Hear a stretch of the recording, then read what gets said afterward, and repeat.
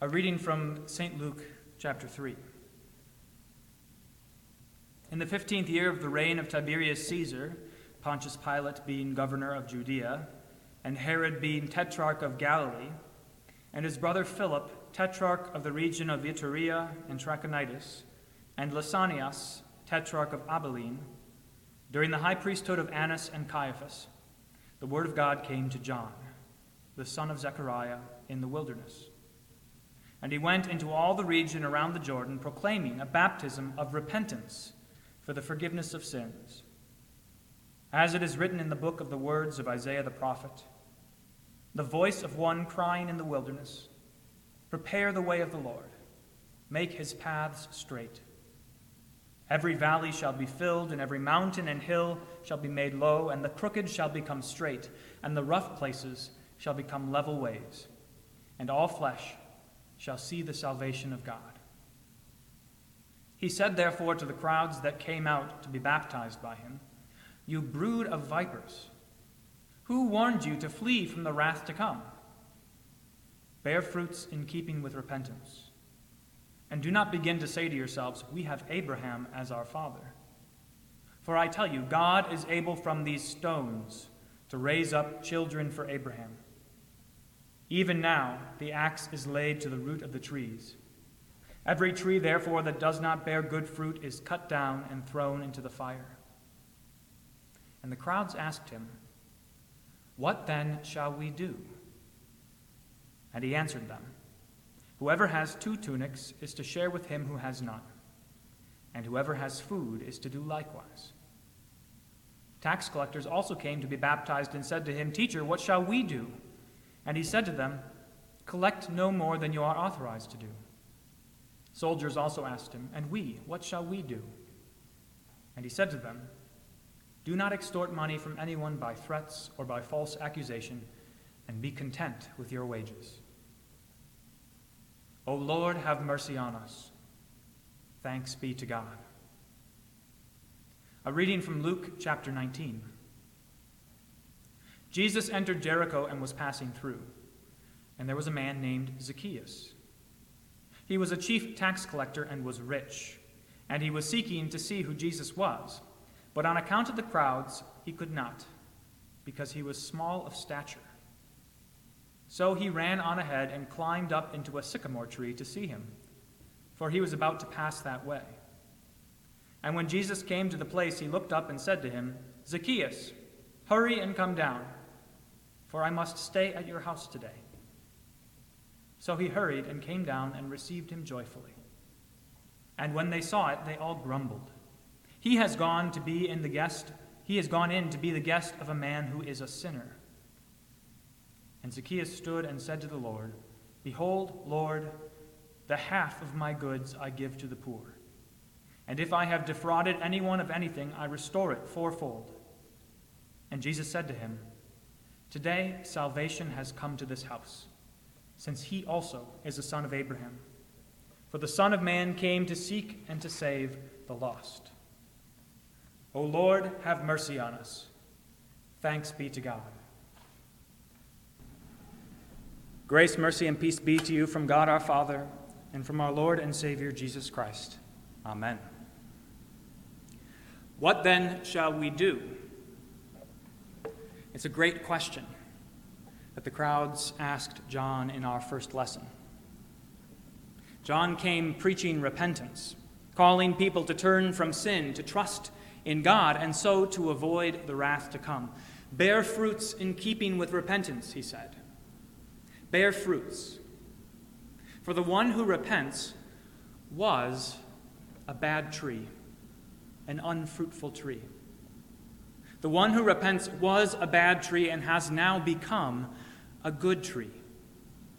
Once you were thorns and thistles, and now you are a fig tree and a grapevine. Once you were a stump, decomposing, rotten, fit only to be burned, but now a shoot has formed. New life, new growth, green leaves and blossoms, and the joy of fruitfulness.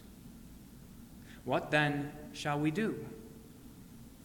When you were a bad tree, what to do was obvious. Anything except bear fruit.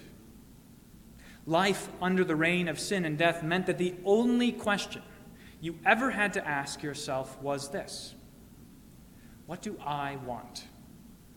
What will make me happy?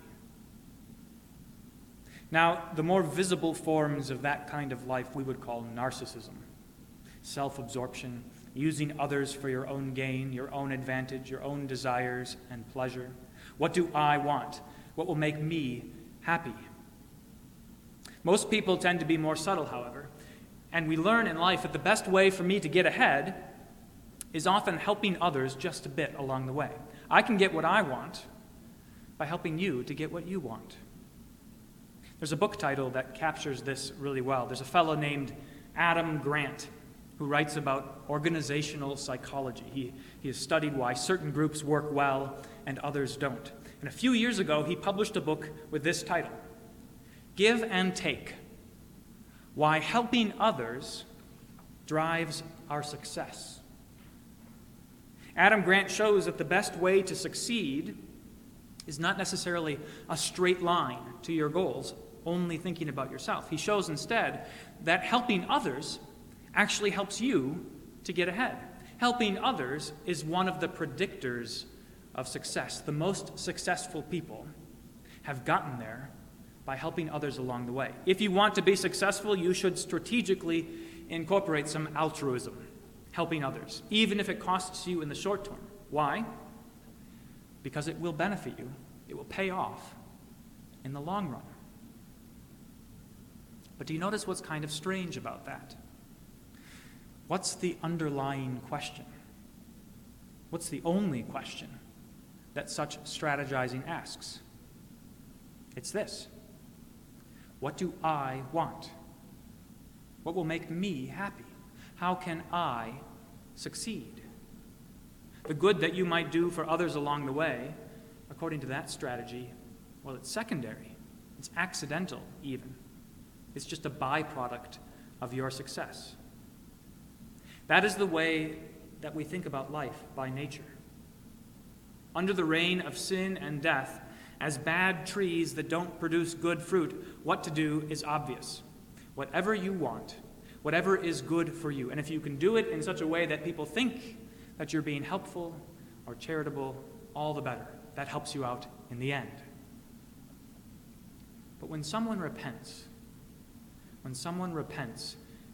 everything changes. Maybe it's helpful to review just a bit here. 3 weeks ago, on the first midweek service in Lent, we heard the story of King Saul, who would not repent. In his hardness of heart, he refused to acknowledge his sin. He made excuses for his unfruitfulness. He justified the decisions that he made for his own benefit, thinking only about what was good for him. Saul showed us how not to repent. 2 weeks ago, King David, showed us how to repent. In his sin against Bathsheba and Uriah, he was living for himself. The only question he asked was the question of a bad tree. What do I want? What will make me happy? But when God sent the prophet Nathan to hold up a mirror to David's life, David saw what a dreadful state he was in. He saw the deceit and the lie that he had believed, the lie that goodness is bound up in living for yourself. But when Nathan called him to repent, David acknowledged his sin and turned from it. No excuses, no justifying. I am a bad tree that deserves to be cut down, he said. And in his mercy, God spared David. Indeed, not only did God not cut down the bad tree, but what did he do? He turned David again into a good tree that can bear good fruit.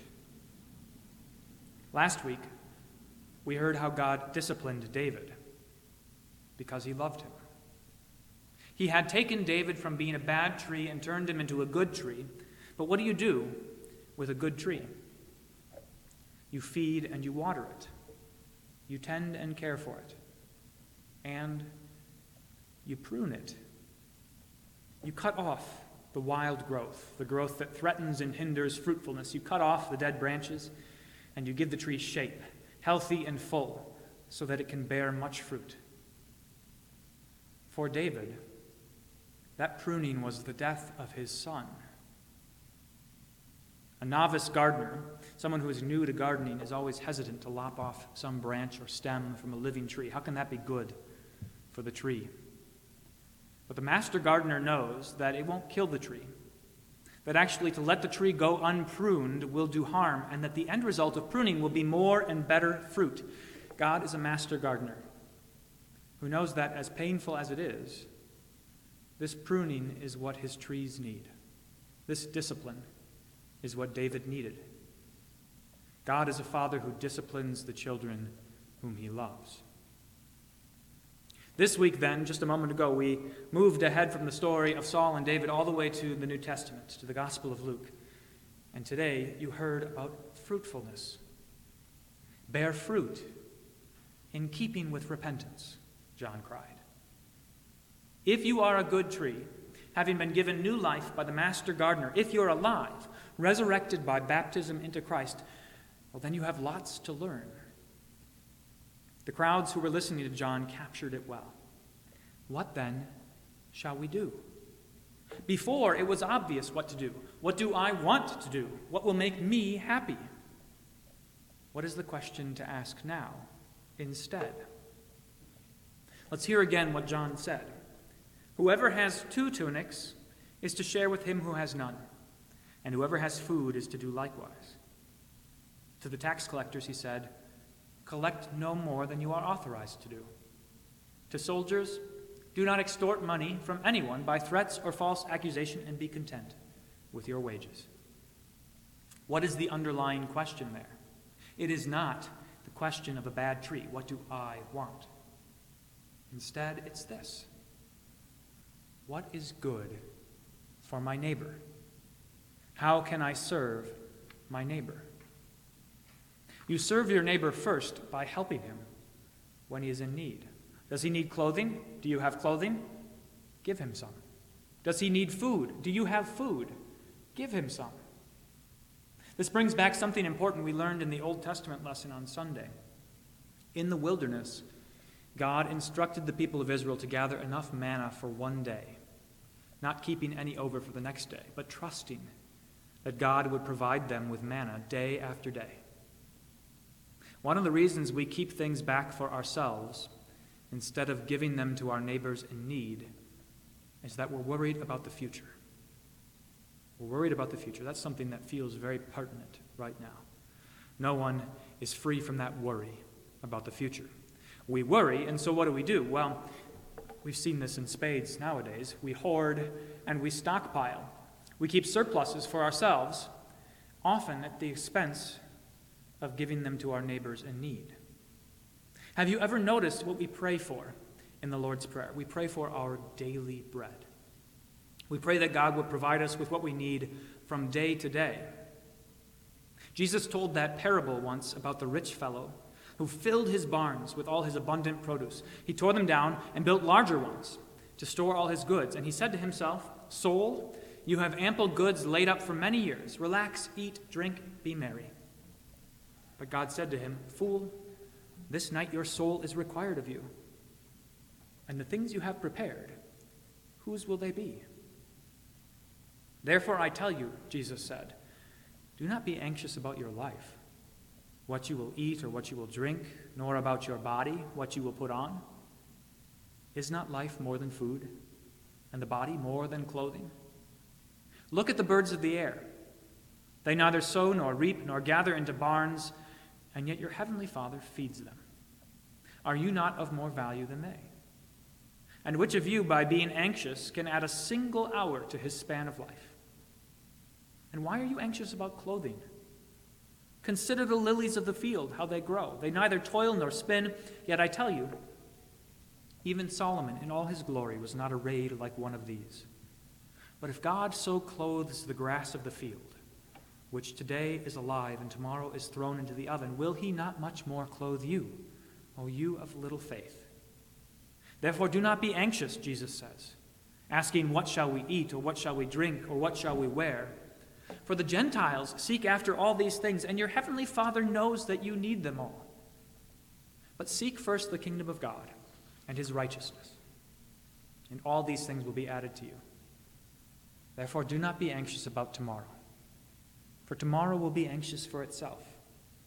Sufficient for the day is its own trouble. If instead of thinking of ourselves first, instead of thinking first of what we want, what pleases us, if instead we think first of the people that God has put into our lives, our families, our neighbors, what they need, how we can serve them, here's what you discover. That just as God has promised to care for you daily, providing for all your needs of body and soul, so also he uses you to care for your neighbors. How does God give daily bread to those in need? One of the most obvious ways is when those who have plenty give of their abundance to those who have too little. But see how opposite this is to life as a bad tree. See what a turn is required in repentance, turning away from myself and my own desires towards the needs of my neighbor.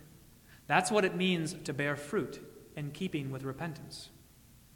And you do it all within the context of the various responsibilities that God has given you in life. So if you're a soldier or a tax collector, you do your duty in service to whoever has authority over you and in service to your neighbors.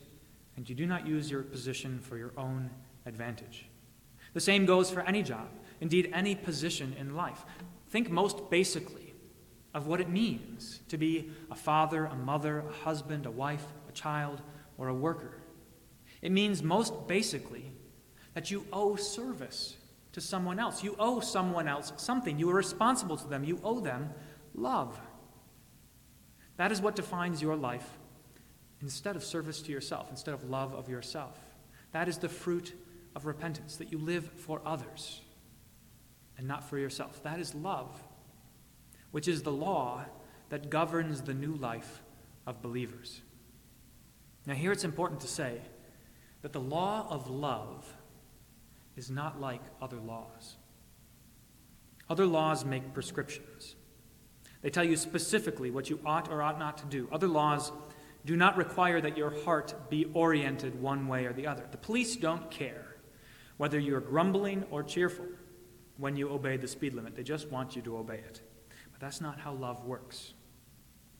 There's no point at which you can say, I've done enough and I don't need to do any more. There's no checklist or measurement for whether or not you've satisfied the requirements of love. For love, the love that grows in a heart turned from sin to Christ, a heart turned from selfishness to selflessness, a heart turned from serving myself to serving others, that love knows no bounds. It is simply fruitful. A good tree doesn't bear fruit up to some quota, asking, have I borne enough yet? Instead, it bears fruit as long as there is fruit to be borne. Life under the reign of sin is a life burdened with laws that must be fulfilled and satisfied. Life in Christ, a life of repentance, is set free from the question of whether I've done enough because Christ has done it all already. He loved perfectly. He lived for others and not for himself. The Son of Man came not to be served, but to serve, and to give his life as a ransom for many. He has done it all already. And you, who trust in him, by faith, his righteousness, his obedience, his love is credited to you. You are free. And in that freedom, a life of repentance is a life of continually bearing fruit, of always doing more, of always seeing need and satisfying it, of always asking again and again and again, how can I do good for my neighbor? How can I love him? If that sounds tiresome,